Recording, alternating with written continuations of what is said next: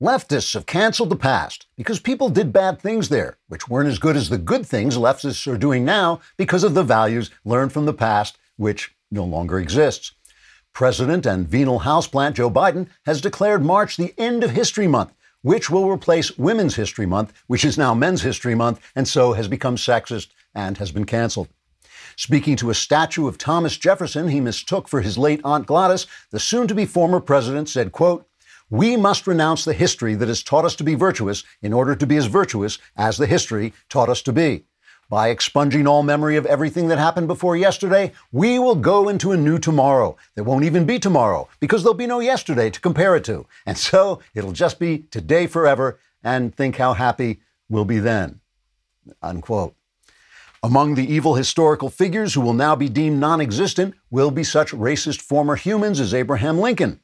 The hysterical leader of a white leftist Twitter mob, white leftist Snowy R. White, declared whitely, quote, "When I think of how virtuous and anti-racist I am, Lincoln just can't compare. Sure, he freed the slaves and took a bullet to the head for his defense of liberty, but he never accomplished as much as white leftists like myself, who just today tweeted insults at conservatives and pretended to like rap music, when let's face it, we all know it's crap. My hope is that we can cleanse America of its evil history of slavery so that everyone will finally be as sinless as I pretend to be. And think how much money we'll save on reparations," unquote.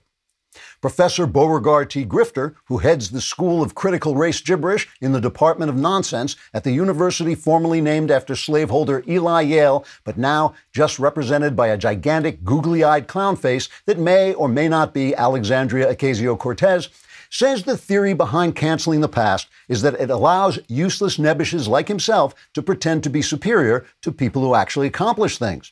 Professor Grifter said, quote, "Equality is a central tenet of Western culture, so we must destroy Western culture in order to achieve the equality we would not even know was a good thing if it weren't for something I no longer remember because the beginning of this sentence was canceled for taking place in the past," unquote. The Democrat Party and other criminal organizations say they hope canceling the past will finally unite everyone in hating everyone else. Trigger warning, I'm Andrew Klavan, and this is The Andrew Klavan Show. I feel hunky-dunky, life is tickety-boo. Birds are winging, also singing hunky-dunky-doo. Ship-shaped ipsy-topsy, the world is zippity-zing. It's a wonderful day, hurrah, hooray! It makes me want to sing. Oh, hurrah, hooray! Oh, hooray, hurrah! All right, at long last, I am back and now fully vaccinated, so I'm virtually immortal, and I may just do the show for the rest of all time, or not, and we'll just be left with another Klavanless week to get through. But the way to get through it is to subscribe to the Andrew Klavan YouTube channel. I think we've got 6-7 billion listeners, and we're trying to get down to 4 or 5, clear the place out. So come on and subscribe, ring the little bell. I'll come to your house. I'll deliver new content. And if you leave a comment and it's sufficiently irritating and bigoted and just completely unacceptable, we will read it on the air because it'll fit right in with the rest of our show. This one is from Jack 1066, survivor, I guess, of the Norman Conquest. He has his predictions for the Klavanless week. Saturday, Kermit the Frog announces he will be starring in a film for the Daily Wire. Sunday, the moon turns to blood. Monday, Trump is impeached. Tuesday, Biden dies of natural causes that look a lot like knife wounds. Wednesday, President Kamala Xi Jinping and the other lizard people reveal themselves. Thursday, Earth is destroyed in an epic showdown between mech suit Trump and Kamazilla. Friday, the Earth reforms just in time for the next show. That sounds perfectly likely to me.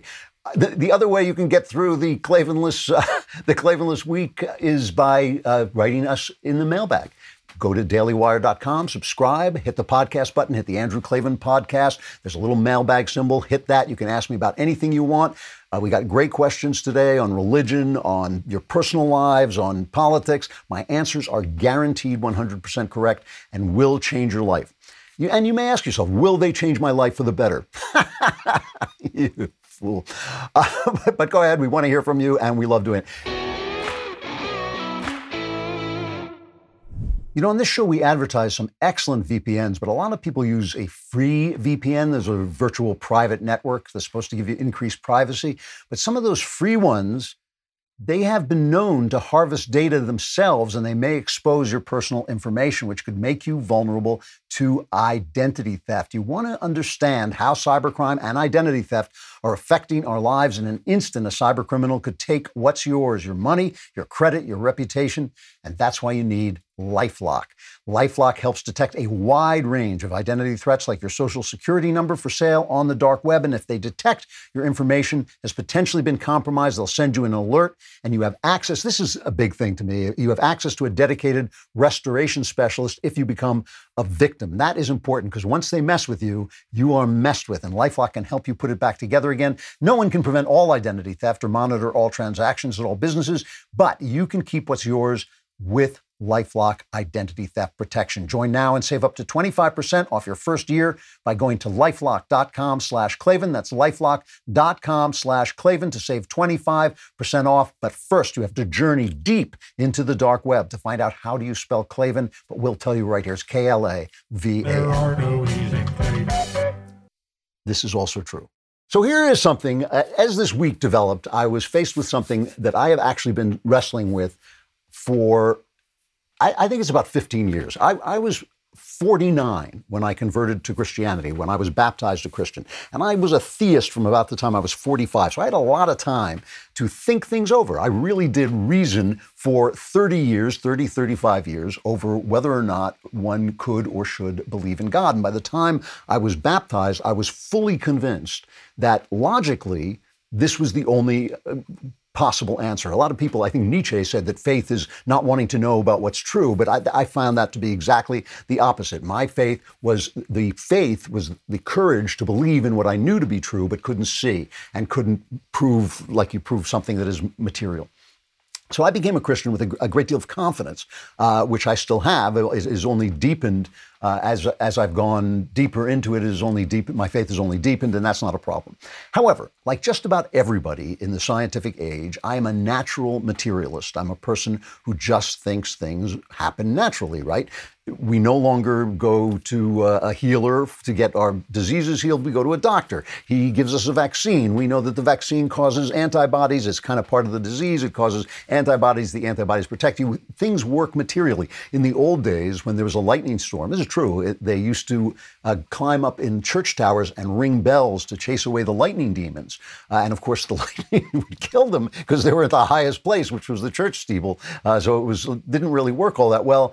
When Benjamin Franklin invented the lightning rod, they still had churches, but they put lightning rods on them because the superstitions of the past were passing away. And as we became less superstitious, we became more materialistic, leading to the foolish idea, the foolish corollary of that idea, that everything is material. So that's not true. So I have this natural materialistic streak, like I think everyone does. I am a Christian. I believe in an immaterial God, an omniscient God, an all-powerful, forgiving, loving God. But do I believe, this is the question I started to ask myself, do I believe in all the other supernatural entities that do exist in Bible stories, like demons and most importantly, like Satan? And I would just ignore this question. I could happily ignore this question. I try not to bother myself with things that are above my pay grade. My question is, how do I live in such a way that I come closer to God? That's the question I'm always asking myself. But it really does get to me because life is very much as if there were a Satan. That life is lived very much as if there were a Satan. And I can't help finding that when you have an active prayer life like I have, you come closer to God. And every time you come closer to God, every time you feel more powerfully His love, His forgiveness, His grace, you have a reaction. Something starts whispering in your ear saying, you really did some terrible, terrible things in your life. You really are an awful person. And not only are you awful, but that guy down the street is even worse. And if you point at that guy down the street, you can draw attention away from your awfulness, and you won't even have to worry about the forgiveness of God. So it walks like Satan, and it quacks like Satan. It quacks like the devil. And I started to think, I have started to think at this point, there is, in fact, a conscious entity that tries to do ill to humankind. And when you do not do what the Bible, what God wants you to do, you find yourself with that voice whispering in your ear. And the difference between the two things is one leads you to give up your judgments, to give up yourself, and it makes you free. And the other tells you that you're going to have power, and it puts you in chains. And that's what I'm seeing today, this week in the news, almost entirely. Almost everything I saw was people being told that they were going to get power by doing a certain thing, and in fact, they ended up in chains. And I kept thinking, gee, it kind of walks like the devil, it quacks like the devil. Maybe that's what it is. And I started to think, this quote came into my mind from Voltaire, who said, one of the thinkers behind the French Revolution, leading up to the French Revolution, he said, it's difficult to liberate fools from the chains they revere. And that was the other part of this I saw, that when people find themselves, that they are wrapping themselves in chains, they don't say, oh, I'm going to stop doing that. They say, no, these chains, these are the chains. These are the good chains. These are not like other chains, like bad chains. These are the chains. The other day, the New York Times attacked that new Audible social media site, and they said it has unfettered conversations. Well, fetters are chains. They want your conversations in chains. And it's difficult, said Voltaire, to liberate fools from the chains they revere. So cancel culture is exactly the opposite of grace and forgiveness.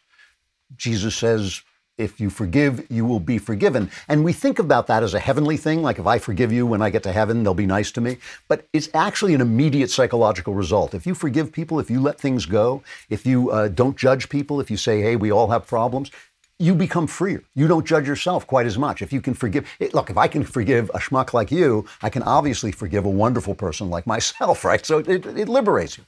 But there's always this voice in your ear telling you that if you pass judgment, you will express virtue. If I say, boy, those guys who do such and such, they are the worst, then everybody's going to think, wow, he must be a really good guy. And in fact, what it does is it wraps you in chains. Cancel culture is a form of fetter. It is a form of chains, because the more you cancel other people, the less access you have to other people's opinions, to oppositional opinions, to deepen and make yourself wiser. But you also have given power to the mob to cancel you. And eventually, they'll get to you. They will get to you. What you will think. You can't think the things that you might think anymore. You can't change your mind. You can't leave the mob behind, because you'll be next. And you know it because you were just part of it. And one of the things, so this week it was Dr. Seuss, and the Dr. Seuss people, the people who are in control of Dr. Seuss's literary inheritance, they found 6 books of his books, and they were not 6 of his most famous books. It wasn't The Cat in the Hat or anything like that, but there's 6 of his books where they found what they thought was racist imagery in it. And I was looking through some of it. Some of it was like a fish with it was an Eskimo fish, and he had an Eskimo, one of those kind of seal suits that Eskimos wear, and I thought, like, really? What is going to happen when we cancel that? What book, will Eskimos be free? It's like, finally, I don't have to eat those chocolate pies anymore. They were getting all over my sealskin suits. What does it even mean, a fish in an Eskimo coat? But, however, it doesn't matter. This is the thing that I think conservatives get wrong. The thing that I think conservatives get wrong is we argue each case. Well, is there something racist about Dr. Seuss? Is there? But no, no. We shouldn't cancel anything. We shouldn't cancel anything in the past. Now, Dr. Seuss happens to be a genius. What he did was a kind of genius. It's a weird genius. When he died, I was a news writer, and someone said to me, could you write an obit in the style of Dr. Seuss? I said, no, that's not my genius. That's not the genius I have. I don't know anybody who can write in the style of Dr. Seuss. They can only kind of vaguely imitate him. He was a one-off. He was an amazing writer. Nothing he wrote should be canceled. Obviously, it should be held in place. But all the arts, all the documents of the past should be readily available, and all arguments should be readily available. And what should our attitude toward them be? Our attitude should be forgiveness. Judge not, lest we be judged. We should look at them, and there are things you see in the past. I mean, a good example is the great movie Gone with the Wind, one of the best movies ever. There are moments in that you might cringe and think, oh, gee, the way the slaves are treated is condescending and racist and all this. But if you are a grown-up Christian adult, or an adult with Christian values, you look at that and say, okay, that was then, and they can only see what they could see, and I can only see what I can see, and I can live with the greatness of this art and appreciate the greatness of this movie without passing judgment on them, right? But there's always this voice whispering in your ear saying, oh, yeah, but if I pass judgment on them, then look how good I am. And as the chains close in, as you're cut off from the works of art, because what do works of art do, right? They preserve the human experience as it's experienced in the time that the work of art is made. So reading a work of art, watching a movie, any kind of art is like experiencing, if it's great art, it's like experiencing talking to somebody in the past who is sharing his or her wisdom with you now. That's an amazing gift. When you allow judgment, condemnation to take that gift away from you, the chains are on you. Mozart's not bothered. Mozart is somewhere else. Mozart is having a fine old time. He's not bothered. It's you who are losing things. And this is the thing that really gets me, because I go online and I see especially young people. I mean, it's the mob. The mob that gets them ginned up is probably not young people, but it's a lot of these young people who are, marinated, basically soaked in this anti-forgiving philosophy, who basically say, like, I'll go on and I'll say, you're just depriving yourselves. No, I'm not racist. I'm not depriving myself. You're the racist. And then we have, I mean, I think to myself, well, it quacks like the devil, it quacks like the devil, and they revere their chains because their chains are their virtue. They revere their chains are their virtue, and the lack of forgiveness is putting them in chains. It's not them, it's not really hurting the people who are being canceled. The people who are being canceled can be hurt in the moment, but it's really putting the society in chains and the mob in chains. The people who are doing the canceling are also the ones who are wrapped in chains they're being taught to revere. So then you have these guys who work for corporations who are all on board with this unforgiving, graceless, unchristian, anti-Christian philosophy. No, don't not judge. Judge. Judge, and you shall be powerful. Judge, and you shall be deemed virtuous. Judge, and it won't be you in chains. You'll put those bad guys in chains. Teaching you to be ignorant, teaching you not to be able to hear anybody who disagrees. So Stephen Colbert, this guy's a comedian, right? But he's not a comedian anymore. He's been co-opted by corporations, the corporate idea. He's become the corporate voice that is there to gin up the mob on behalf of the corporation. You're not working. Remember, there's only free speech and speech controlled by the powerful. When you control other people's speech, you are giving more power to the powerful. That's what you're doing. And Stephen Colbert is right on board. This is the knucklehead, Stephen Colbert, who said that socialism was just like trick-or-treating. People don't have candy, and they come to you and ask for candy, and you give them candy, and that's socialism. This is what this corporate buffoon said, right? That was almost right. It's just like trick-or-treating, except with guns. They come to your house and say, give us your candy, because the trick, if you don't give them the treat, is a bullet in the back of the head in the Lubyanka prison. So this is the same Stephen Colbert speaking about canceling, get this now, Dr. Seuss. It's a responsible move on their part. There hadn't been an earth-shattering outcry, but they recognize the impact that these images might have on readers, especially kids, and they're trying to fix it because Dr. Seuss books should be fun for all people.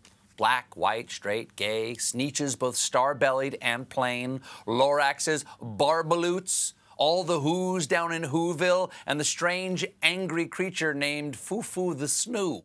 Oh, he's so cute as he tells you to give up your rights. He's so cute as he tells you that one of the geniuses of American pop culture should vanish from the stage, should just disappear. You should not be able to get this.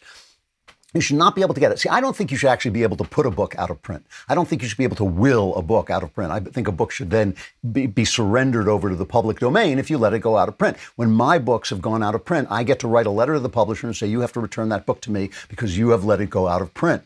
Right? You can't just put a book out of print. It becomes part of the public domain. Now, a real comedian, Bill Burr. Now, I really like Bill Burr, and he probably doesn't share my politics at all. I don't know really what his politics are, but he probably doesn't share my politics at all. But Bill Burr does what comedians do. He pushes the line. He doesn't push the corporate line. He pushes the line. And here is his reaction to cancel culture in the form of Gina Carano being fired for nothing, but really for acting while conservative by the Disney Corporation, wholly owned and operated by the Chinese government. Here's what Bill Burr said about this, cut 4. No, she was an absolute sweetheart. Yeah. Super nice person and, whatever. Now it's becoming like, hey, you made an ignorant comparison. There goes your dream, right? Right. I'm like, I look at that, it's like, who the stands up to that? That that, and Bill Burr, I'm sure, Bill Burr I know is, from what he said, is an atheist, but that's the Christian idea. He was formed by a Christian culture. Who stands up to that? No one. No one stands up to that. So you judge not, lest you be judged, or judge, and you will be judged. You will be put in chains. And you'll revere your chains. You'll revere, no, I'm a good person. Oh, the children. Remember Stephen Colbert? Oh, the children have to read Dr. Seuss. And they might see a fish in an Eskimo suit. And what will happen then? There was, this week, somebody said babies have to be taught about racism because we're so convinced that we can be our own judges, that we can fix our own virtue. What Burr said is the crux of the matter. If all we have to do to not have any cancellations, to have no cancellations, zero cancellations, all we have to do is forgive our friends in the past, is forgive the people of the past and say, you did your brilliant thing. There is no other person like Mozart. You did your genius work in a time when you thought different things than I think now. Somebody's going to say that to me one day, and especially these people who support abortion. It's not that the time is not far off. The time is not far off when their statues will come down, when people will say these were savages who murdered babies in the womb. The time is not far off. If you don't want that blame, then don't cast blame on the people of the past. Somebody sent me, I was commenting on this on Twitter, and somebody sent a just remarkable moment between Mike Tyson, the famous boxer, and a New York Giants running back named Saquon Barkley. And this really struck me, and I'll end with this about this, but it really struck me because Tyson was an animal. I mean, Tyson was a guy who would just rip you to pieces in the ring. He had problems in his personal life, but apparently he found God. And the moderator of this sports talk, the moderator said to Tyson, you really let things go now. When people offend you, you don't look for revenge. And Saquon Barkley said, oh, no, you got to look for revenge. I look for revenge. And here's what Tyson told him. This is cut 6. It's easier said than done to not take things personally, but it's heavy once you embrace it. Oh, yeah, it's a joke, baby. It's a joke. It's one of the things that one of the many things I've learned from Mike is how, there have been people in his past that have taken advantage of him, and he doesn't hold a grudge, lives in forgiveness. Ooh.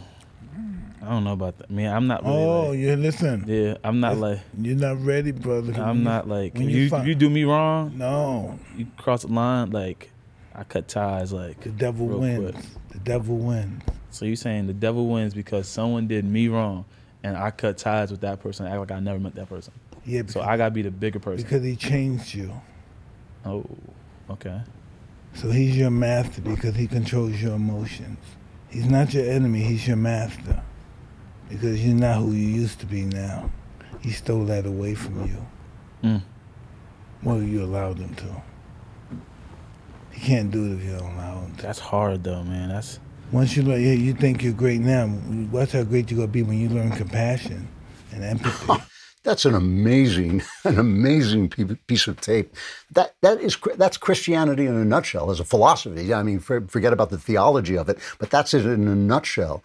What he said was, if you let someone make you hate them, if you let someone make you judge them, if you let someone make you angry at them, they own you. They're your master. They're not your enemy anymore. They're your master because they changed you in a way that makes you smaller, really. And he says to him, you think you're great now. Look how great you'll be once you let things go. We have an entire nation at this moment being taught and excited and moved and convinced to pass judgment on the past, that will give them power.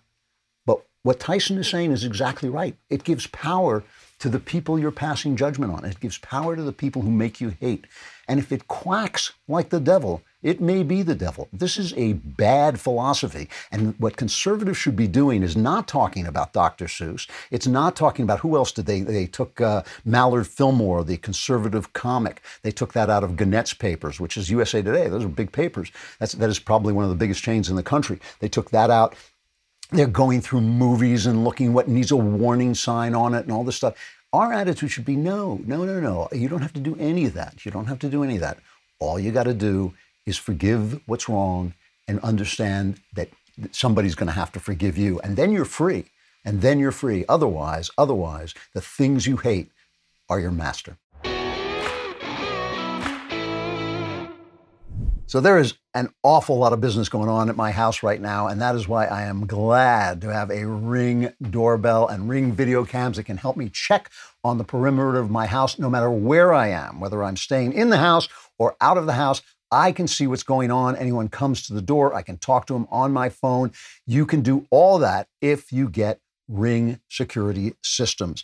You can see and speak to whoever is at your door from anywhere. You can keep an eye on every corner of your house, and you can protect your whole home with Ring Alarm, a powerful, affordable whole home security system you can easily install yourself. Right now, get a special offer on the Ring Welcome Kit at ring.com/Klavan. It comes with Ring's Video Doorbell 3 and Chime Pro, the perfect way to upgrade your front door and start your Ring experience. So go to ring.com/Klavan. That is ring.com/Klavan. From now on, no matter where you are, no matter who comes to your door, you will be able to see and talk to them and say to them, how do you spell Klavan? And if they get it right, tackle them. Call the police. It's KLA. V-A-N, there are no E's in Klavan. Those who would give up safety for liberty deserve neither vaccines nor happiness. Benjamin Franklin, 1755. Even I don't understand that, but I'm sure it meant something. We're talking about the fact that people come to revere their chains. Voltaire's remark that it is difficult to free fools from the chains they revere. And what happens is you put those chains on yourself, like Jacob Marley in A Christmas Carol. I wear the chains I forged in life. You put them on yourself, and in order to break those chains, you have to let go of the behaviors that put them on you in the first place. But if you let go of those behaviors, that means looking in the mirror, it means facing your shame, it means facing your mistake, it means begging God for forgiveness, and people do not want to do that. So they start to revere the chains. They start to say, no, the chains are the good, these are the good chains. I thought about this again, not just with cancel culture, but watching the announcement in Texas that they were opening up. All businesses open, mask mandate is gone. This is Greg Abbott, governor of Texas. And this, by the way, I think it's South Dakota, Kristi Noem, they never had a lockdown. They never had a mask mandate. There are plenty of states that are opening, but this is Texas. It's a big state, and they're just taking all the stops off. And so this is Cut 24, Greg Abbott making that announcement. I'm issuing a new executive order that rescinds most of the earlier executive orders. Effective next Wednesday, all businesses of any type are allowed to open 100%. That includes any type of entity in Texas. Also, I am ending the statewide mask mandate. Personal vigilance to follow the safe standards is still needed to contain COVID. It's just that now state mandates are no longer needed. So let's get it clear what the guy just said, right? State mandates are not needed. Use your head, use your common sense. And of course, this includes businesses, right? If you have a business and it's a business where people come in and talk to each other and they're in close quarters, you're still going to put up a sign that says, please wear a mask when you're in our store because it's healthier, and people are still going to do that. But the mandate will be gone. So for instance, walking around outdoors with a mask really does nothing for you. You don't have to wear a mask. There's no reason to. I go hiking. I never wear a mask. I see people wearing masks out in the middle of nowhere. We're well over 6 feet apart. Now I've been vaccinated, so you come close to me, you are healed. People are actually healed when they come close to me at this point. I just radiate health now. But I still see people wearing masks for no reason, right? So he's taken all that away.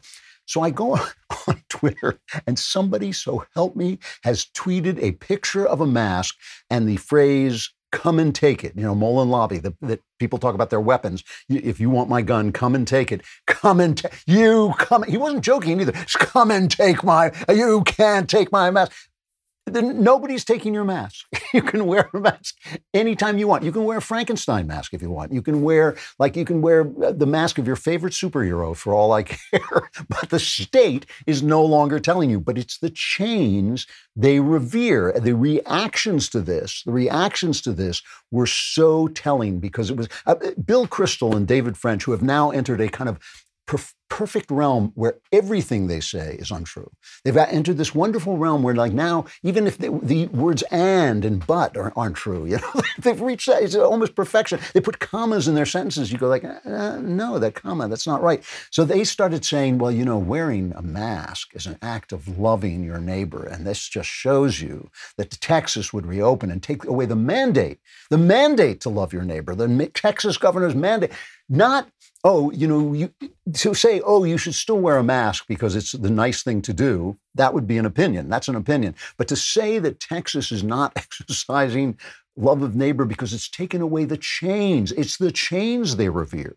And by the way, the shutdowns themselves have been tremendously harmful, and David French did acknowledge that. But to never let a child see somebody smile, you know, to never let me see somebody smile, to never let a beautiful woman walk down the street and show people her face. I mean, this is a genuine crippling of human society, and for no reason. I want you to hear some of the reactions. Here is our old friend Beto O'Rourke reacting to this. This is cut 15. They literally want to sacrifice the lives of our fellow Texans for, I don't know, for political gain, to satisfy certain powerful interests within the state. And this isn't hyperbole. It's hard to escape the conclusion that it's also a cult of death. You have extraordinarily anti-democratic elements. I mean, look at the insurrection on January 6th for any proof. You have anti-government elements literally running the government of the state of Texas. And it almost, I use the phrase failed state because I think when you can't guarantee the electricity, the heat, the running water, the public welfare and safety, you are about there by any classic definition. It's that is just, it's a death cult. It's a death cult because they're no longer forcing you to wear a mask in every situation. And again, businesses are probably going to say, hey, in this business, this is a close quarter business, whatever it is, it's a little store, please wear a mask. This is a hair salon, please wear it. They're probably going to do that. But people are going to make their own decisions. People are going to make their own decisions. That's a death cult. Really, if you follow the logic of what he's saying, it's a death cult to let people make their own decisions. Freedom, he is saying, is a death cult. And I think that's exactly what he believes. I actually think that is a statement of his belief. If you are not passing judgment, if you are not being told what to do, if you are not forced to be virtuous, you are in a death cult because it's the chains they revere. Michael Moore, who always looks to me like the least healthy person in the country, right? I mean, he's this pasty-faced fat guy who looks like he's going to fall over any minute. He is going to lecture us about this. He sent out this tweet about Texas. Remember, this is Mr. Flint. This is Mr. Flint, Michigan. This is not a guy who lives in Texas. He says, Texas, we hear you. You didn't want to be part of our electrical grid, and now you've removed your mask mandate and are allowing large crowds to gather. We hear you. COVID is a hoax, so you don't need our precious vaccine. We'll send it to people who are saving lives by wearing masks. Texas got hit by a once-in-a-century storm, and it was, in fact, their renewable energy that froze up, and that's why they lost it. It wasn't because they weren't part of the grid. But he's saying, let's not give them vaccine. If they're not going to force people to do stuff, let's not give them vaccine. If they are not going to wear those virtuous chains, if they're not going to, it's the chains we revere. It's the chains we revere. It's not because listen, here is the thing. States like Florida that lifted their lockdowns quickly and eased other restrictions early have far better COVID-19 records than states of similar size like New York that stayed locked down longer and were slow to ease other restrictions. Florida COVID-19 death rate of 144 per 100,000 residents is lower than New York's 243 per 100,000 residents. Likewise, Georgia has a larger population than New Jersey, yet its COVID-19 death rate of 159 per 100,000 residents is lower than New Jersey's 262 per 100,000 residents. This pattern repeats itself across the nation. Long lockdowns kill people. I mean, that is the thing. You know, the lockdowns themselves have been deadly. The lockdowns themselves have been brutally cruel to children. I mean, that millions, literally millions of children have vanished from the educational system. And you know it's not rich children. You know it's not well-to-do elite children. They're not vanishing from any educational system. You know it's the poor who are being left behind. So you've destroyed these lives. You've destroyed these lives. And now you're going to parade your virtue back and forth, having left this trail of blood and tears. You're going to parade your virtue back and forth because people aren't being forced to wear a mask because it's the chains they revere. And you know what? If it quacks like the devil, that may be who you're talking to. Thousands of migrants. We now have a massive crisis at the border. And just as a fan of absurdity, as a man who is made to laugh by human absurdity, I love the administration saying, well, it's not a crisis. It's an event. It's not a crisis. It's an incident. We don't have a crisis. This is something like 20 times the number of people who are pouring over the border than during the Trump administration. But it's not a crisis. Yeah, we're putting kids in boxes with bars, but they're not cages. They're not cages. They're boxes. They're facilities. They're facilities in an event. They're not cages in a crisis. They're facilities in an incident. They're box-like structures in a thing that's happening, but they're not cages in a crisis. Hundreds of these people are now known to be carrying the Chinese flu, but they're not being tested. They're not being tested by the vets. Here is Jen Psaki, the spokeswoman for the White House, telling us how they're making sure that the people they are now allowing into the country in droves, mobs of people pouring into the country. But it's not a crisis. It's just a thing. It's a happening thing that is going on. This is how they're we're making sure that they're not bringing the Chinese flu into the country. Cut 34. When migrants are placed in alternatives to detention, their COVID-19 testing, our policy is for COVID-19 testing to be done at the state and local level and with the help of NGOs and local governments. And that certainly is something that our policy is to have that be done, concluded before they are even moved to go stay with family members or others they may know while their cases are being adjudicated. And of course, our guidance to anyone, regardless of status, is testing positive for COVID-19 or experiencing COVID-like symptoms is, to social distance, to wear a mask, and seek medical attention as needed. But, in general, our approach and our policy is to work with local governments, work with NGOs to have testing, to ensure these migrants are tested, and that can take place, and that steps for isolation, quarantining, and medical care can be taken should that be needed. So nothing. They're doing nothing. In other words, they're letting illegal people into the country. As they get on the bus, they shout after them, and maybe get a test. Would you get a test for the state and local level? But where are these people going to show up at the state and local level? That's not going to happen. They're not going to do that. They're disappearing into the country, so they don't care about the safety. The safety is not a big deal to this government. It really is not, because they're letting these people flood the country untested, unexamined. We don't know where they're going. And it's like, at the state and local, our policy is at the state and local level. Our policy is in the town of Poughkeepsie. They should test the illegal aliens that we let into the country at the Texas border. They don't, it has nothing to do with this. Children vanishing from the educational system, people dying in droves in the lockdown states, illegal aliens coming in, carrying the disease. But you have to be forced to wear a mask because it's the chains they revere. This is an excellent time to have an excellent credit score. It's always an excellent time, but it's even more important now when people might be trying to cancel you. You want to be able to say that you are a secure investment. You want to be able to get loans. You want to be able to do the stuff you need to do for your home, for your business. Most of us think above a 700 is a good credit score and below is bad, but that's not necessarily the case. It is National Credit Awareness Month. You probably didn't know that. And ScoreMaster, the new science in credit scores, is inviting listeners, regardless of your credit score, to experience how quickly and easily you can add the points you need to your credit score. How many points? The user of ScoreMaster adds 61 points. This is the average user of ScoreMaster. adds 61 points to their score in 20 days or less, and many do it in just a few days. Imagine what 61 points added to your credit score can do. You could save a fortune when buying a car, financing a home or apartment, or buying anything on credit. ScoreMaster puts you in control of your credit and finances. It's National Credit Awareness Month, so be aware of ScoreMaster. You can sign up in 1 minute and see how many plus points you can add with ScoreMaster. You control your credit score. Visit scoremaster.com/Klavan, scoremaster.com/Klavan. That's scoremaster.com/Klavan. See if you can add Klavan to your score. It's K, just in case you need to know, it's KLAVAN. The other thing I noticed this week is that all bad ideas become the same idea.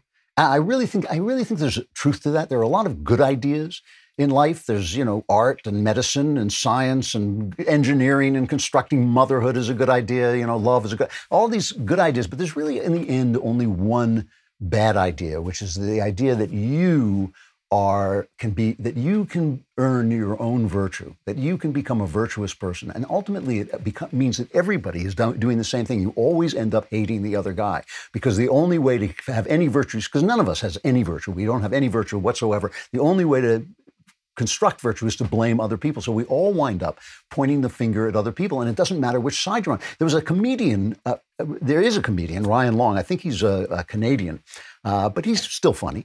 And he did a while back a thing of a woke guy and a racist discovering that they were really best buddies because they really believed in all the same things. Here's a clip of that. When me and Brad first met, I didn't think we'd get along, but turns out we kind of agree on everything. Your racial identity is the most important thing. Everything should be looked at through the lens of race. Jinx, you owe me a Coke.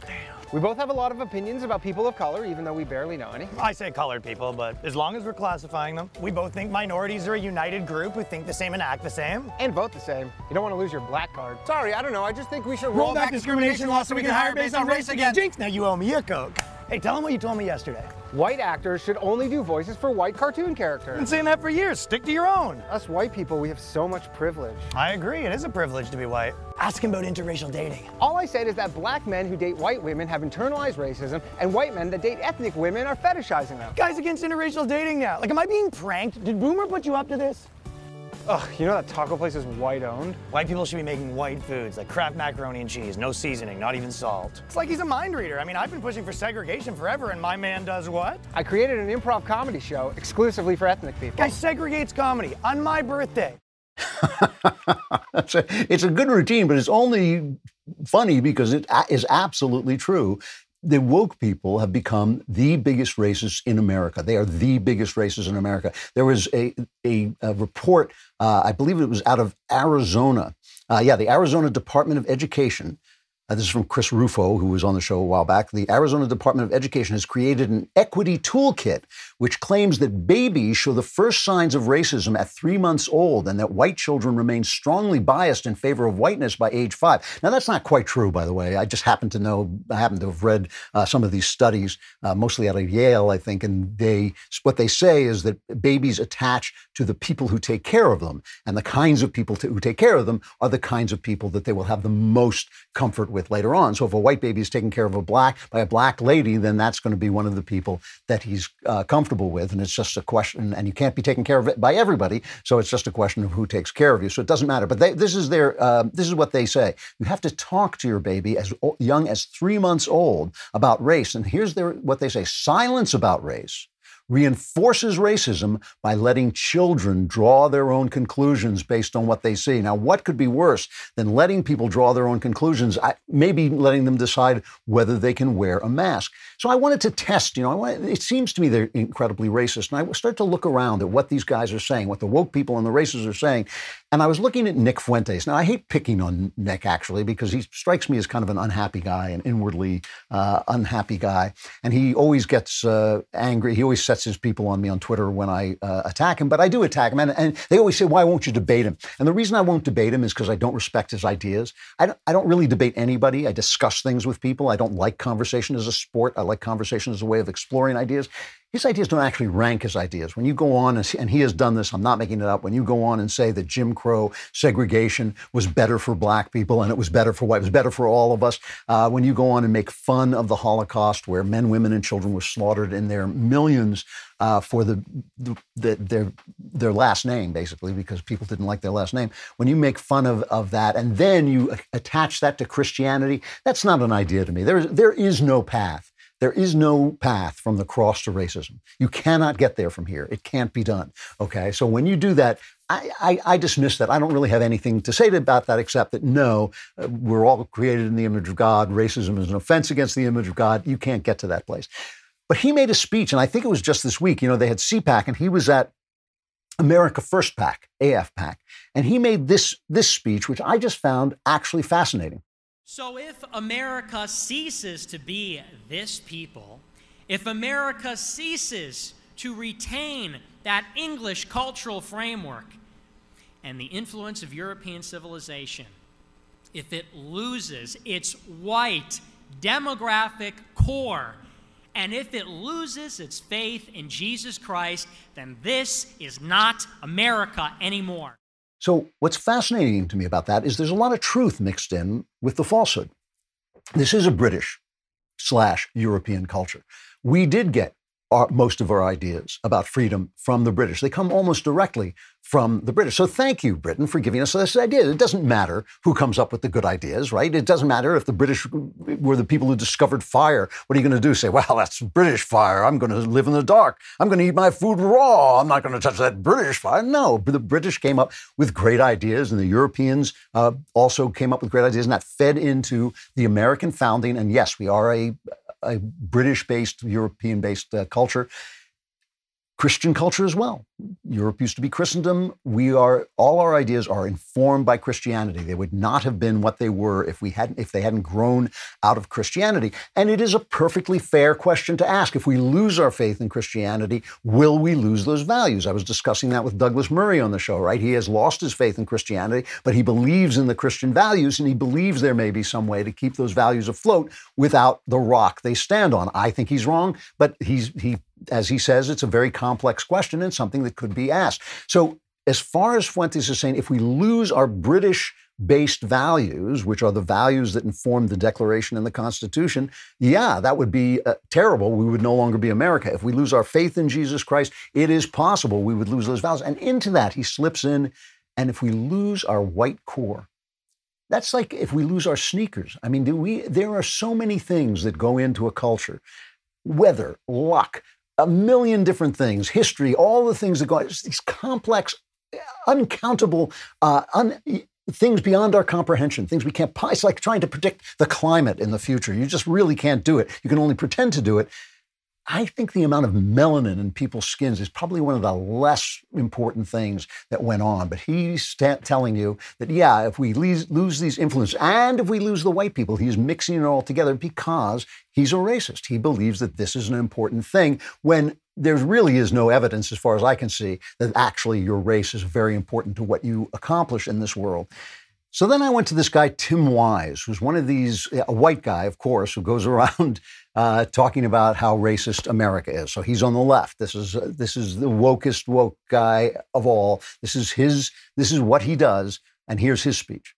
If I had to explain to you in one phrase the history of this country with regard to race and with regard to class, this would be the phrase. The whole history of America is the history of rich white men telling not rich white people that their problems are caused by brown and black people. That is the whole history of America. All the rest, as they say, is commentary, right? It's all footnote from there. It's all footnotes. All men are created equal. That's just a footnote to the abuse, because there was never any abuse of the power of the weak by the powerful before America. That never happened. That never happened before. So all the stuff that happened that changed that trained people, taught people, guided people away from abusing the weak, from saying that the weak were born to be weak, that the small were born to be small. All those ideas that changed the world, that didn't exist on the planet, or at least were in gestation on the planet until America gave them a home and a being. All that's it's just footnote, because the only thing that matters is the color of people's skin. Tim Wise and Nick Fuentes are the same guy. And the reason is the bad idea is all bad ideas are one bad idea. There's a great idea, which is let it go. Love your neighbor. Don't judge. Judge lest you be judged.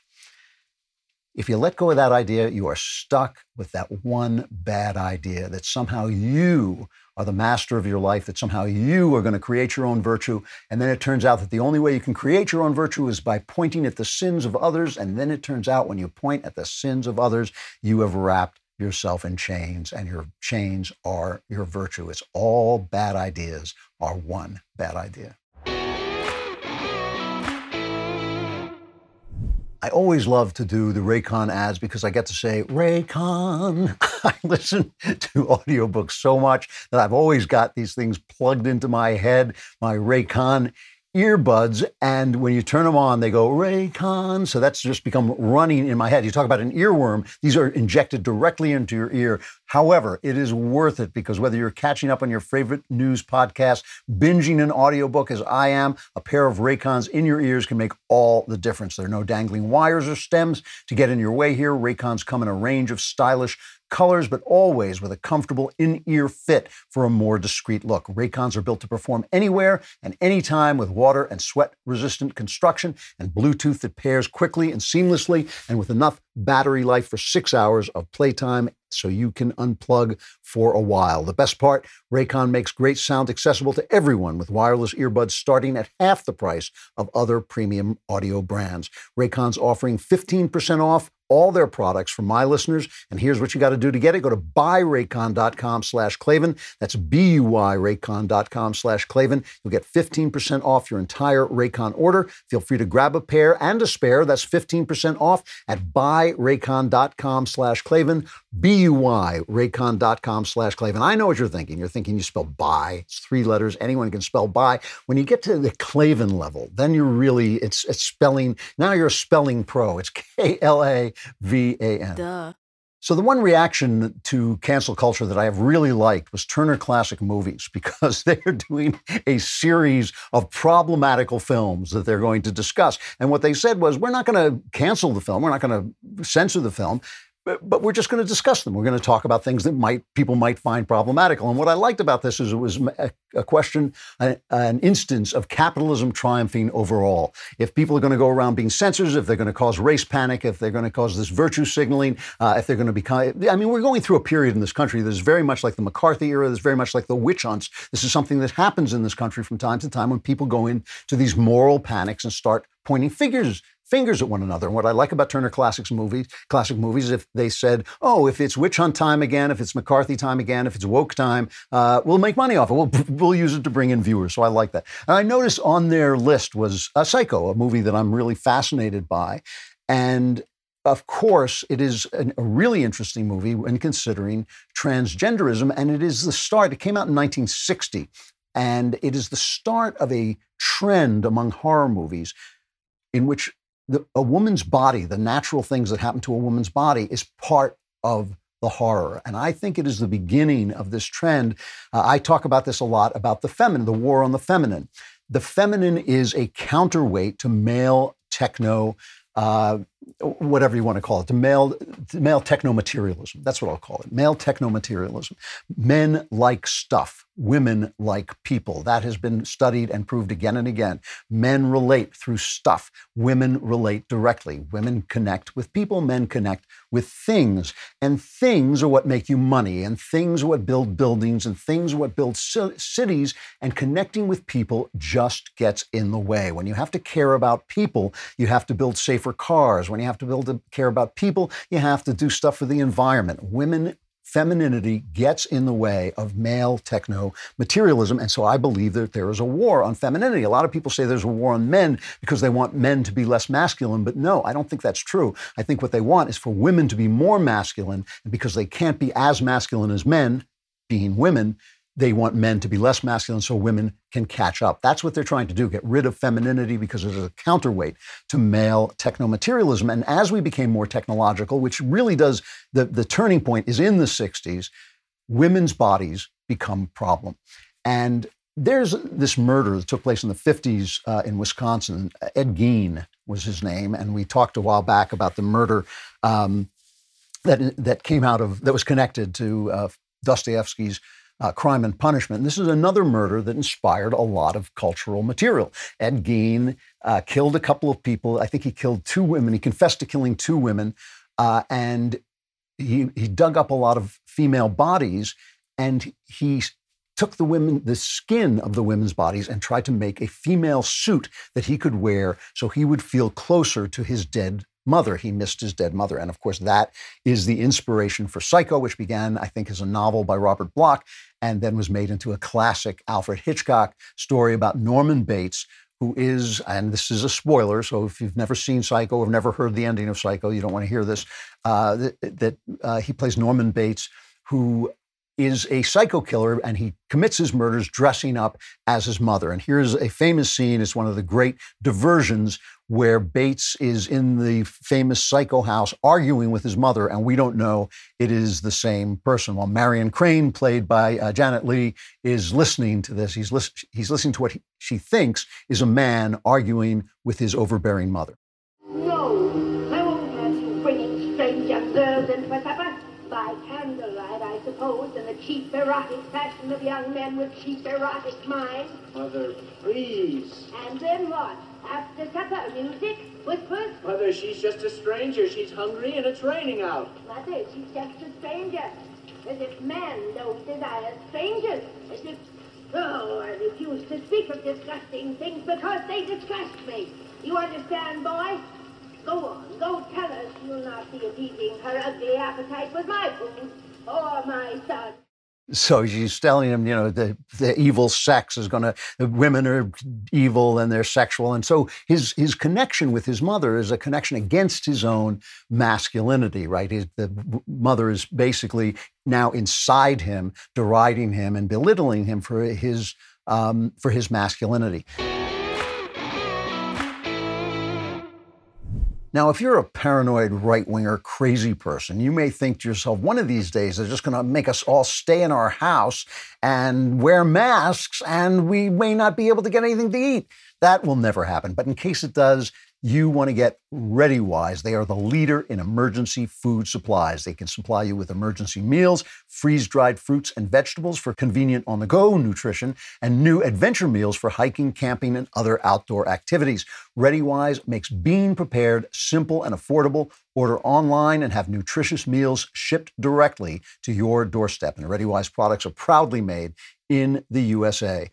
ReadyWise makes being prepared simple and affordable. They use the finest ingredients and the latest food preparation technology to ensure optimal taste and freshness. And each recipe is crafted by a team of chefs to provide delicious, nutritional meals. This week, my listeners can get 10% off at ReadyWise.com when entering Klavan at checkout or by calling 855-474-4084. ReadyWise has a 30-day, no-questions-asked return policy, so there's no risk in taking the initiative to get you and your family prepared today. That's ReadyWise, ReadyWise.com, promo code Klavan to get 10% off. Who writes this copy? Spelling ReadyWise. Ready. It's ready and wise. But Klavan, who even knows? It's Klavan. There are no E's in Klavan. I just make it look this incredibly easy. What's interesting to me about this is Ed Gein also inspired the Texas Chainsaw Massacre, the original one of which I think is 1974, is a terrific horror movie. The remake was not that good, but the original is a really terrific horror movie. And also, of course, inspired Silence of the Lambs, which is also about Buffalo Bill. Remember, the secondary killer in that is collecting women in order to make himself a female suit because he's transgender and he has completely identified his gender, the feelings inside him with the body outline of a woman. And you remember in the book, I don't think this is in the movie, but in the book, the last thing he says to Clarice Starling is, "How does it feel to be so beautiful?" I think that's the line. But the thing is, he wants to be a woman. He wants to put this together. And it's interesting to me. It is interesting to me that between Psycho and Silence of the Lambs, there are a number of movies in which a woman's body is the source of the horror. You have Carrie, which is about a girl who gets her period, and when she gets her period, she acquires these amazing powers, which is, of course, a symbol for the power of womanhood and the power of being a fully sexualized young girl. And Carrie acquires these telekinetic powers when she has her period. The Exorcist, I believe, is also about a girl getting her period, portrayed as being possessed by a demon, and we can all figure out the symbolism of that as well. But if you listen to what happens to Carrie when she talks to her mother, it's almost the same conversation that Norman Bates has with his pretend mother. This is a cut from Carrie. You're a woman now. Why didn't you tell me, Mama? And God made Eve from the rib of Adam. And Eve was weak and loosed the raven on the world. And the raven was called sin. Say it. The raven was called sin. Why didn't you tell me, Mama? Say it. No. The raven was called sin. Ooh, woman. And the raven was called sin. And first sin was intercourse. First sin was intercourse. I didn't sin, Mama. No. Say it. I didn't sin, Mama. So it's really the same, it's almost the same scene. And of course, I understand that Stephen King's mother was a little bit like that herself. And so there's a lot of this. Rosemary's Baby, having a baby is a source of horror. The Omen is also your baby is replaced by the devil. Alien is a story about women's bodies, right? It is a story of men being turned into women by these creatures that implant their babies in men, and the man explodes because he hasn't got the physical capability of delivering a baby. And it takes a woman, Ridley, to become the man. She has to become a man because the men are being turned into women. She has to take the man's role of fighting the monster. And so this confusion has entered the culture. And one of the things that I find interesting is not only is there this fear, I think, of a woman's body being expressed, and a fear of the natural changes that go through a woman's body, but there's also an understanding that women and what happens to them when you have sex with them, and women and their feelings, and women of their experience of life, is a force against the technology, the technicization, the technical materialization of society. If society is going to become fully technical, if it's going to be fully a machine, then you have to get rid of the women. And where do we see this? We see it in Terminator, right? Why does the Terminator come back into the past to defend the machine universe? What does he do? He comes back to get rid of the mother. And it really is interesting that Sarah Connor in the Terminator, in the first Terminator, is not Ripley. She's not this rippling male type hero, which she becomes later on. She's just a girl. She's just an ordinary girl. And the Terminator has to kill her because she's a girl. He has to kill her because she's a mom. It doesn't really make sense. Why don't they just hunt down her son, right? It'd be a lot easier, but they hunt down her because the feminine is the enemy of the machines. And it's amazing to me and symbolic that the ultimate expression of the takeover of machines, of the takeover of society by machines, is the Matrix. And the Matrix is made by transgender brothers, right? By two guys who ultimately, I think they both became women. I know one of them did, but I think they both became women. And so we see, as we entered the technological age in the 60s, we see culture kind of predicting this horror of the feminine and this opposition between the feminine and male techno-materialism. And I think that progressivism has become basically the vehicle for male techno-materialism and the enemy of the feminine. And so it's interesting that the people who screamed and yelled about being feminists are the people who are stomping the nature of women into the dust. And the reason for that is that all bad ideas are the same idea. So your car is sitting in your driveway, it's not running, it's missing a part. Do you, A, get in the car, pretend to drive to a car parts store, have a make-believe guy who isn't even there and doesn't know any more about car parts than you do because he's imaginary, supply you with a car part that's not real, and then go back to your imaginary car and try and fix it? No. You go onto rockauto.com. Why? Because it's real, you can fix your car, and you get to say rockauto.com, which, believe me, makes the ladies swoon. RockAuto.com always offers the lowest prices possible and rather than they don't change prices based on who is the buyer.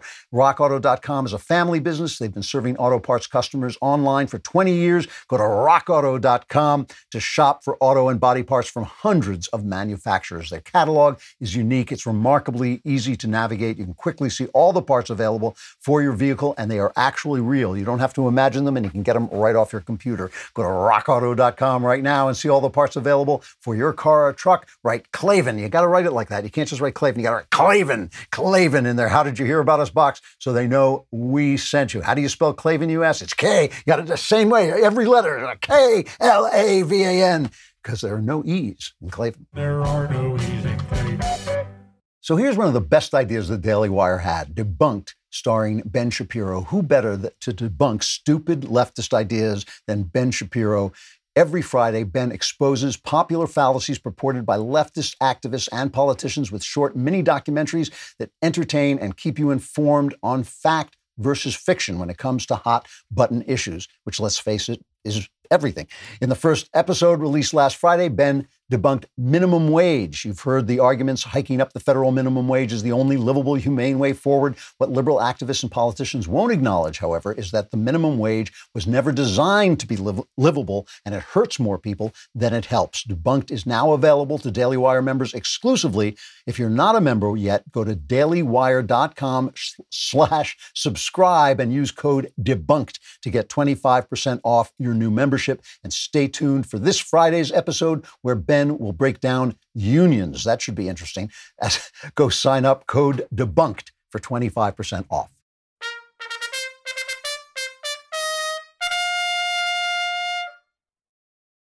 Well, I am really happy to have this guest on. This is a woman who has had a large effect on me. Her writing has had a large effect on me, probably on a lot of people. Ayaan Hirsi Ali is the best-selling author of Infidel and Heretic, the founder of the AHA Foundation, which supports liberty, and one of Time Magazine's 100 most influential people in the world.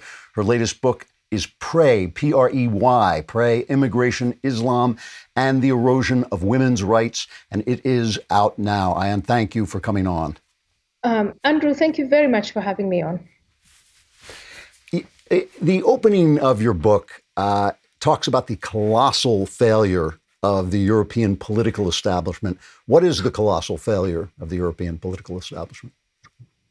The colossal failure of the European establishment is the failure to integrate immigrant communities from Muslim-majority countries and then to open up their borders for more immigrants from Muslim-majority countries. So you specifically concentrate on the effect on women and on women's rights. And there's a lot of statistics about the increases in rapes and things like that. But you have an image in this book pretty early on of women being unable in European capitals to go out to cafes, to be on the street alone, which is almost a kind of famous landmark of Europe, the freedom of women, women sitting in cafes, women being able to move about freely. How wide? I haven't been in Europe for a couple of years now. How widespread is that, where women actually can't go to a restaurant by themselves? You can go to neighborhoods where Europe is just what you think of it as, where everybody is absolutely free to go wherever they want, men and women, or homosexuals, heterosexuals, it doesn't matter. And then you go to other neighborhoods, mainly working class neighborhoods, where the situation is completely different. There are, in fact, neighborhoods where you won't see women at all, not just in cafes, but you won't see them on the sidewalk, you won't see them in public transport, you just won't see women. And these are some neighborhoods in places like Sweden, France, Germany, the UK, and I would say it's these neighborhoods where women have decided, and it's not just immigrant women, but white native women have decided that it's safer for them to stay away from these places if they can.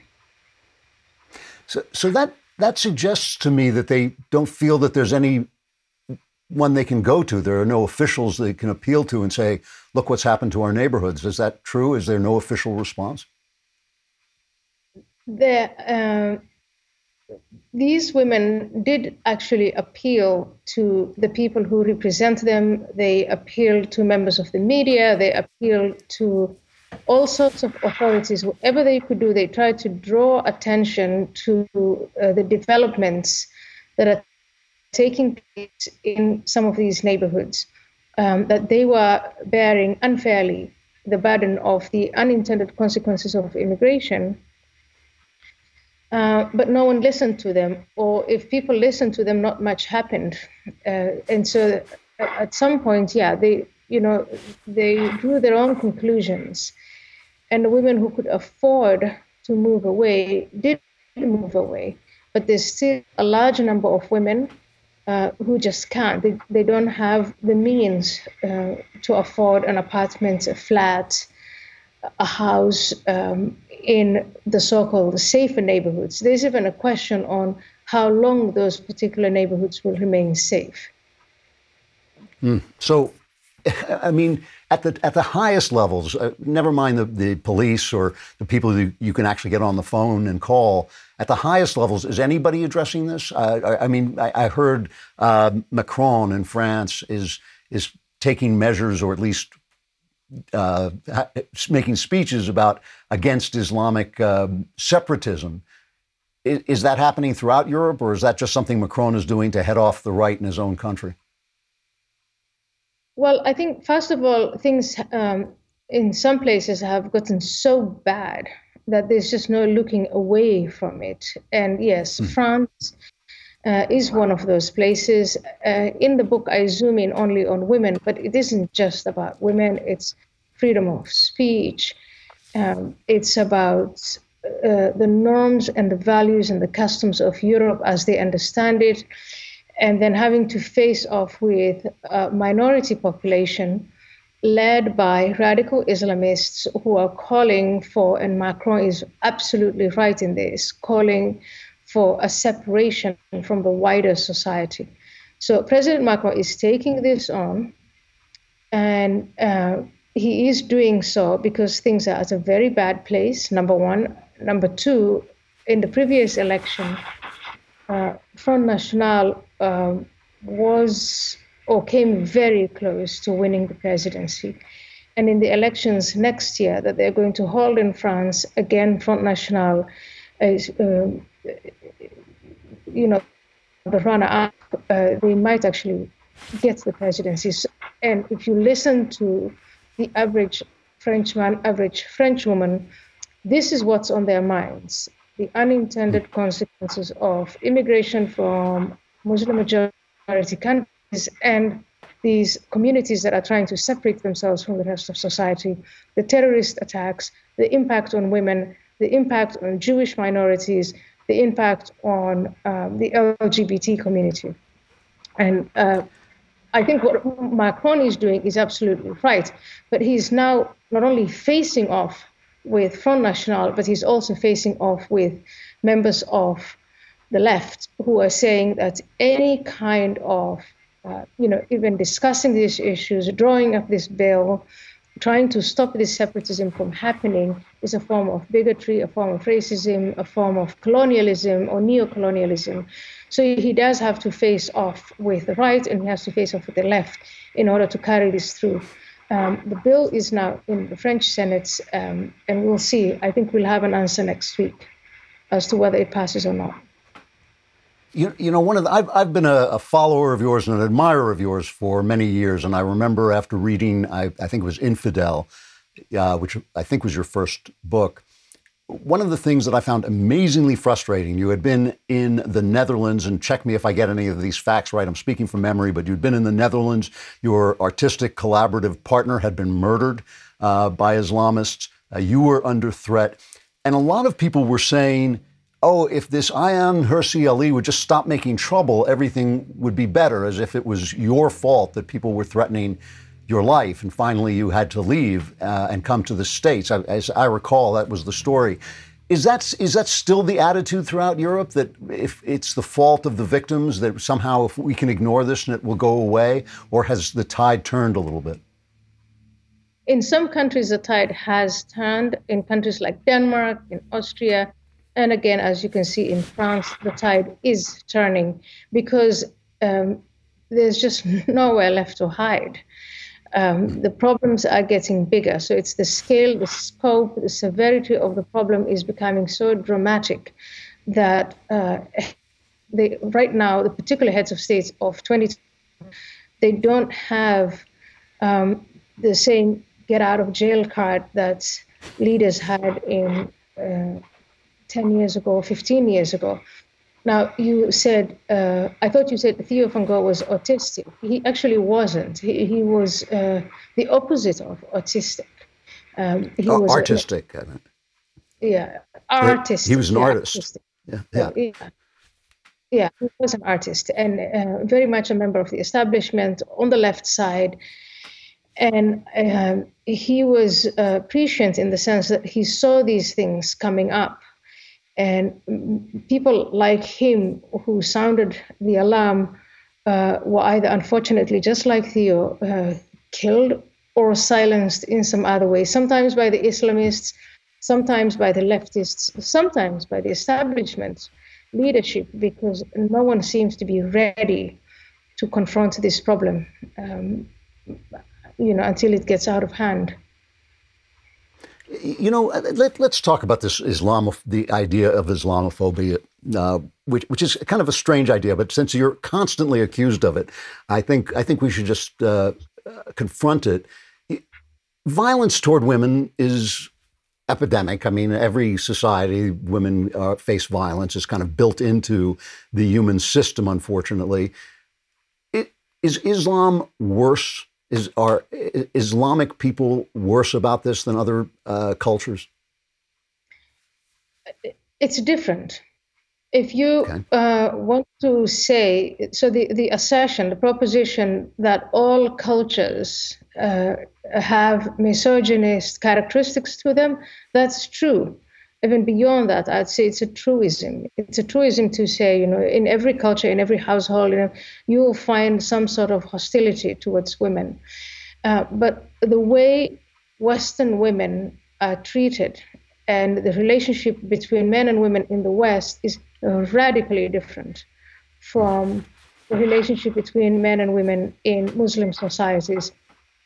And to conflate the two is either to be dumb and by saying that I'm actually trying to be as nice as I possibly can, or you have a hidden agenda. And when you use the term Islamophobia, what it does is it obfuscates the hidden agenda that you have, which is the term Islamophobia was invented by people who wanted to spread radical Islam or the radical Islamic doctrine, and anybody who gets in their way is described as anti-Islamic, hostile to Islam. And at some point, I think people started to tap into the moral relativism, the philosophy of multiculturalism, and what we call woke today, critical race theory. And it is in this realm, again, totally within Western society, to start dividing society into various groups, and then to claim that people who oppose that development are somehow phobic, racist, or bigoted in some way. And I think the Islamists saw this and seized that opportunity, came up with the phrase Islamophobia, where Islam is conflated with race. Islam is not a race, it's a set of ideas, it's a religion. And as we criticize Judaism, we criticize Christianity, we criticize Hinduism, Buddhism, so do we criticize Islam. There are some things I think that are appealing to people about Islam, but there are various things that are very unappealing about Islam. And for you to point that out, you will be accused of bigotry. And I think the radical Islamists have seized onto this and they came up with the word Islamophobia, and that's what they are trying to pin on people who say, we stand for freedom of speech, we stand for equal rights between men and women, we stand for equal rights between the LGBT community and everyone else. we're not anti-Semitic. We condemn all sorts of anti-Jewish, anti-Semitic expression. To say any of that is to be found guilty of Islamophobia. I mean, the West used to be called Christendom. It is what they now say, a Judeo-Christian founded society. Is there something in Islam that is simply antithetical to the West? The way it's depicted in the novels of Michel Houellebecq, is there something that just cannot blend with Western society? Or do you think there is hope that it can be assimilated into Western society? I think that Muslim societies and Western societies have a lot in common. And they've had many encounters. But there are also some radical differences. And Western society has evolved and modernized, and Christians and Jews and other religious groups within Western society have either found a way forward with modernity and modernizing, or they've been forced to do that. And in Islamic societies, there is this dance with modernity where a lot of Muslims actually want to be modern. They want to be free. Arab women in Saudi Arabia, they want to drive. They want to have the opportunity to work. They want to be seen as equal before the law. They want to shed the demand that they have male guardians. This is all about modernity. But at the same time, they're being forced to say that they accept and embrace Sharia law. And you find that some of these things can't be reconciled. If you want to be free and equal as a woman to men, but you want to abide by Sharia law, you can't have both of those things. It's one or the other. And this is not something, it's not a choice that only women have to make. It's a choice that everyone has to make. And as we see large, people by the hundreds of thousands, by the millions coming to Europe or Western societies from Muslim societies, we're seeing this encounter of conflict and confrontation. There are values that simply cannot be reconciled. If Islam demands that someone who leaves the religion or who blasphemes against the religion be beheaded, and in Western society we think that's brutal and cruel and barbaric and backward, and we have laws that say, no, you can't do that.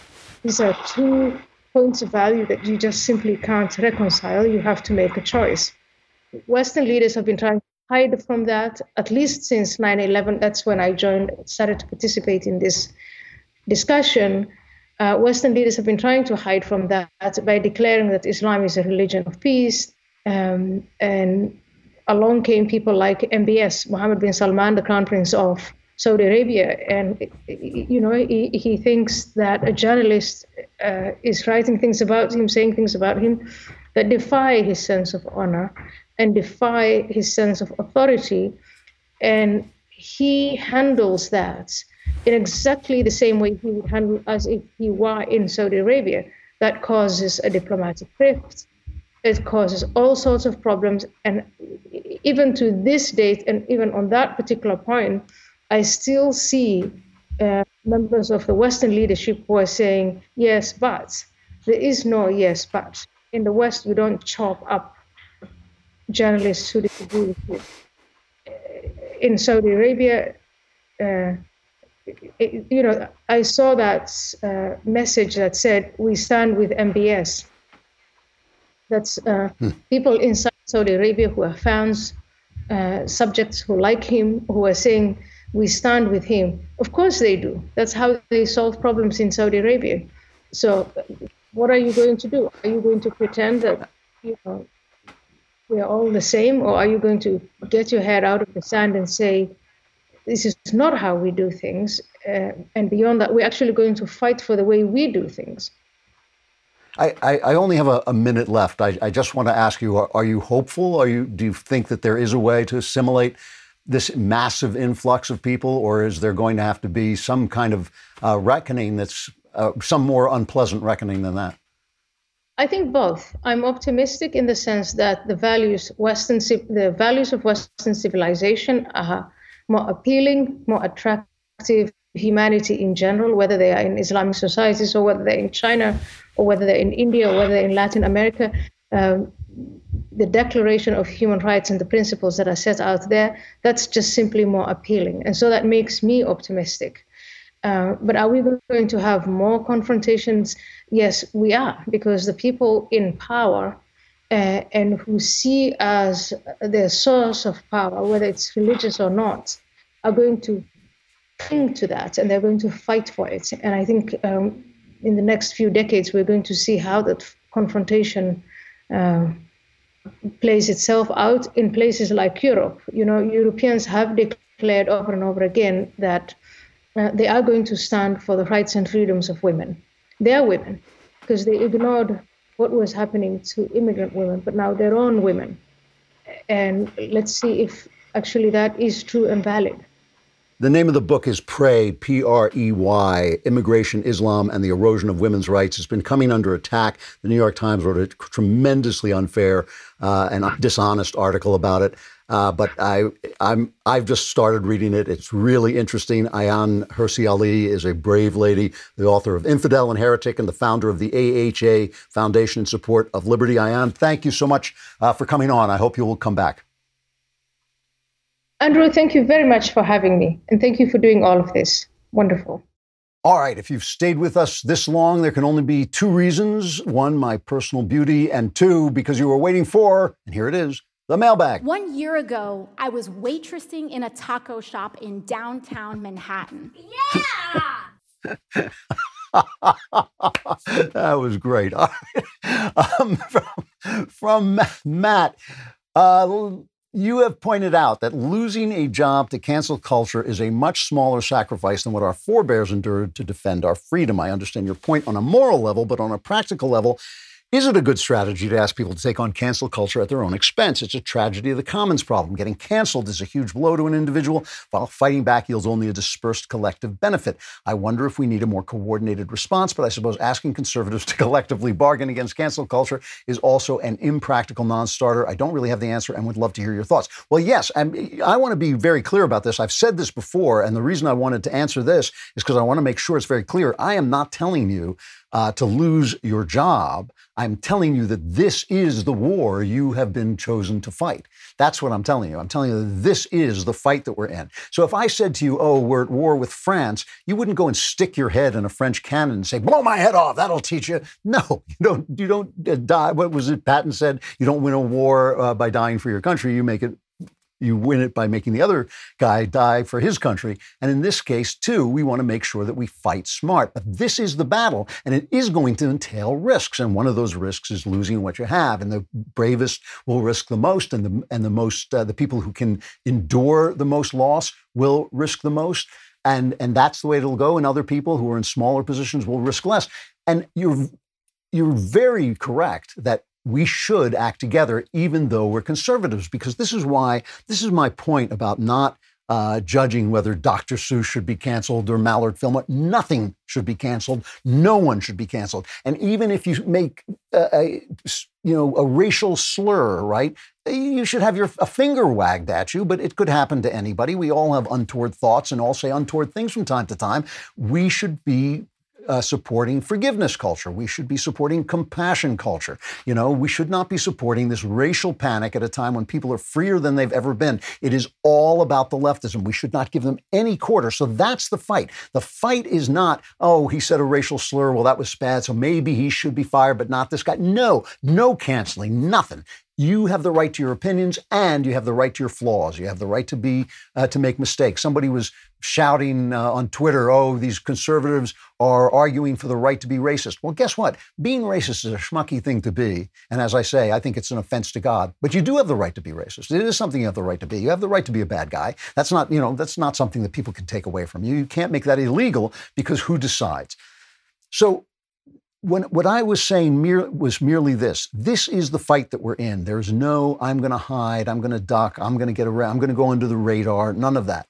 And we have to understand that this is it. And we have to say what has to be said. But yeah, we should take collective action. When they want you to go to HR and train about your whiteness, you should make sure, if you're going to fight against that, you should make sure that there are a lot of people who fight against that, a lot of people who come in and say, we won't do it. Maybe you should have a lawyer before you go in and fight about it. You should take care of the things you have. You don't want to I don't want you to lose anything that you have, but you might have to risk some of the things you have, and that might entail loss in the long run. And my point was only that this is the fight for America we are in. What they are doing, although, like I said, this is a moment like the witch hunts, like the McCarthy era, the woke era, is one of these moral panics that America tends to fall in from time to time.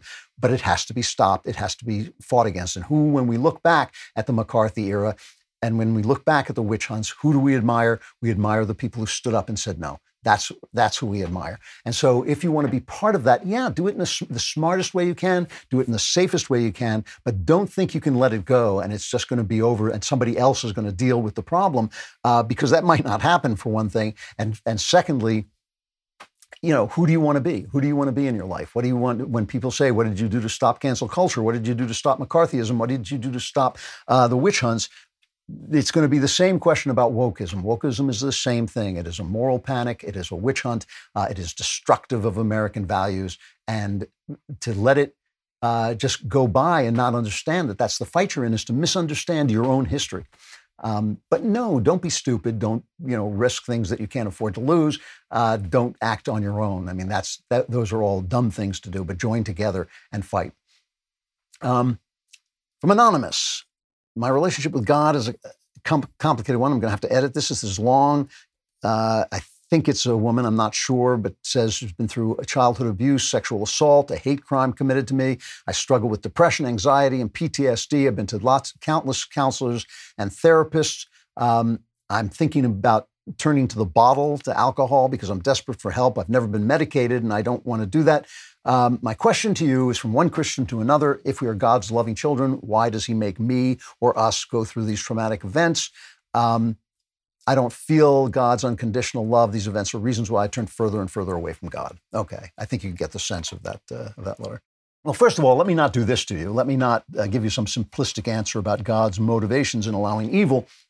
I mean, I think I've always thought it has something to do with freedom, that you can't have people who are free without allowing them to commit evil, that you can't have a clockwork world and still have people who can freely choose to love God, and God has made you to freely choose to love him, but you can't do that unless you can freely choose to not love him. And when you freely choose to not love him, you commit evil deeds.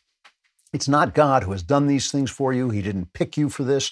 He didn't put you in this life to say, that, oh, here is this person and these terrible things are going to happen. He left people free to do these things to you. And the depths of his reason for doing that, no one can possibly understand. We can only know that because he's God, it is a good that we will one day understand. But that is not much help to you when you're in the kind of pain you're in. And I have, as a child, I think I can say that I suffered a kind of abuse, but it was nothing like what you are suffering. I can only understand it by extrapolating from my own experience. And I know that it leaves scars. I know that God doesn't take those scars away. They are part of you and they're part of your life. I know that he will give you joy in spite of those wounds. I know he will, because I know this from my own life. He will give you more sanity than you could ever have hoped to have. He can do all kinds of things that are amazing. But it's not him who, even though I can't give you a complete and full answer for why he allows these things to happen, except for allowing freedom and holding freedom as a high value, I can't say why they happen to you. No one can say why they happen to you. Bad luck. It really is. It's just something terrible that happened to you. But what I can tell you is this, and this is something I know from my experience, that God will use those things, and he will use even your pain to lead him to you if you choose to go in that direction. So what should you do? Because the thing is, there are all kinds of levels of spiritual development, and one of them is mental health. And before I could find God, I had to solve my mental health problem. I had a genuinely bad mental health problem when I was a kid. It was really ugly, and I had to solve that. It was like a wall. Now, God was there through all that. When I go back and look at my life, I'm so moved and amazed by the fact that God was there, even though I was too ill to see him. He was there and led me to the place where I could solve that problem. But I had to solve that problem before I could fully and consciously know God. Now, there are lots of different kinds of therapy. And obviously, when you've been through what you've been through, because people did this to you, people have to help you. And there are lots of different kinds of therapy. And it's possible you haven't found the right therapy yet, or a good therapy. There's lots of therapy specifically trained on trauma. And consider this in terms of logic, okay? You're talking about alcoholism. You're talking about, I'm thinking of hitting the bottle, but you don't want to use medication. That doesn't make a lot of sense, okay? I mean, seriously, if you're reaching the point where you're ready to drink yourself into oblivion, trying a psychotropic drug is a healthier alternative. There may be other ways of doing it. You may want to try a few more alternatives that are specifically geared to the treatment of trauma before you use psychotropic drugs, but drugs should medicate, psychiatrically prescribed medication should come before alcoholism, all right? I mean, that just makes sense, right? I mean, you remind me of somebody who once called me on a hotline and said, I'm going to cut my throat. And after talking to this person for a while, I finally said, have you ever considered therapy? And he said, wouldn't that be painful? I said, oh, it wouldn't be as painful as cutting your throat, So taking psychiatric prescribed psychotropic drugs is going to be better for you than alcoholism. Meanwhile, what I would say to you about God is, look, I can't tell you not to be angry at God, and I can't tell you not to turn away from God. But I can tell you that if you don't do that, I can tell you that if you hook your wagon to God's star, if you let go of yourself and give yourself to Him, He will get you where you need to go. He will take you where you need to go. And you're still going to be in pain. There's still going to be pain in your life. There's still pain in my life. There's pain in everybody's life. The things that happened to you, that formed you, are still going to be there, and the scars are still going to be there. But you will be shocked. I mean, shocked. I am shocked. I have been in the last 2 weeks, I have been bowled over by the places I have reached in my heart from where I started, because I'm not supposed to be here. I am not supposed to be this guy, except that God said it would be so. And I believe that can happen to you. I do. I really have faith in that. Use your wits. Use your wits. Don't use your anger. Don't use your pain. Use your wits. Don't turn to alcohol before you turn to psychotropic drugs. And before you turn to psychotropic drugs, really do some research and find out, is there something geared to specifically your problem? Your problem is trauma. You have been traumatized. You have been abused and traumatized.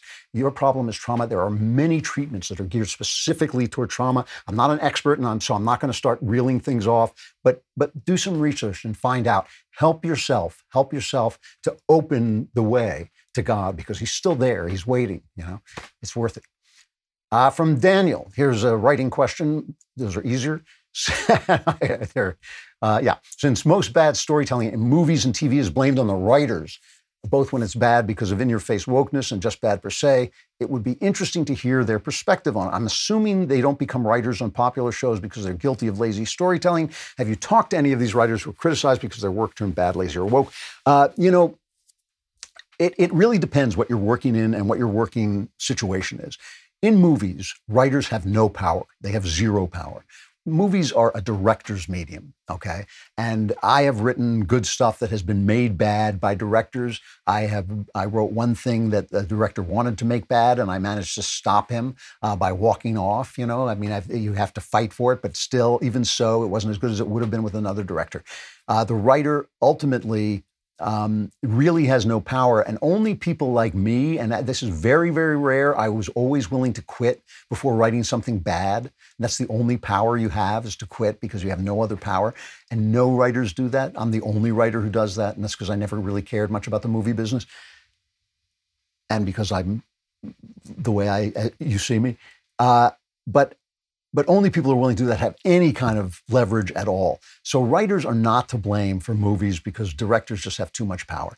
In TV, it's different, but there's really only one writer who has the power. It's the head writer, the creator writer, the guy who's running the show and running the writer's room. He has the power in TV. And so, but he is also under the gun by all these sponsors and executives who are coming in and saying, no, we don't want that, we want this, and we'll cancel you if you don't do that. So he doesn't have complete power, but he has more power than the director, who's just a hireling in TV. The director just comes in for the show, then you send him on his way, bring in another director. He doesn't matter. It's the writer who creates the show. The writer is king. So when you're looking for people to blame, it's like sometimes it's the writer who didn't do the job. Sometimes it's the writer who got mauled by the studio execs and had to do it to keep his show on the air and keep his paycheck coming. Oftentimes it's the director. and sometimes writers just don't have a lot of talent and they're just bad. So there's all kinds of different ways that a story can go bad. But the most important thing is anything you are watching, anything you're not reading is a collaboration. And there are a lot of places where things can go wrong. I did a movie, I always joke about this movie, One Missed Call, because it has a 0% Rotten Tomatoes rating. But it's not like anybody did anything wrong. It's that everybody did something different. I wrote one kind of script. The director wanted to make a different kind of movie. The producers and the executives wanted a third kind of movie, and it just didn't fit together. But nobody did anything wrong. It was kind of a sad situation because everybody wanted it to be good, but it didn't turn out as well as it should have. All right, I'm going to stop there. It has been great, as always, talking to you. If you're an All Access member, and you should be, I will be back during the week to do an All Access show and back again next Friday for another event, incident. Oh, it's a crisis. It's the Andrew Klavan Show. I am Andrew Klavan.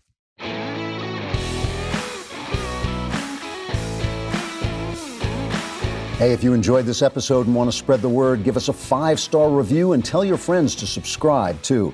We're available on Apple Podcasts, on Spotify, basically wherever you listen to podcasts. Also, remember to check out the other Daily Wire podcasts, including The Ben Shapiro Show, The Matt Walsh Show, and The Michael Knowles Show. Thanks for listening. The Andrew Klavan Show is produced by Robert Sterling. Executive producer, Jeremy Boring. Our technical director is Austin Stevens. Supervising producer, Mathis Glover. Production manager, Pavel Vidowski. Edited by Danny D'Amico. Lead audio mixer, Mike Coromina. Animations are by Cynthia Angulo. Production coordinator, McKenna Waters. And our production assistant is Jacob Falash. The Andrew Klavan Show is a Daily Wire production. Copyright Daily Wire 2021. The D.C. insurrection we were warned about never happened. eBay bans the newly offensive Dr. Seuss books. The Washington football team decides to get rid of its cheerleaders. And BLM is revealed to be one big grift. What a shock. All of that and much more today on The Matt Walsh Show.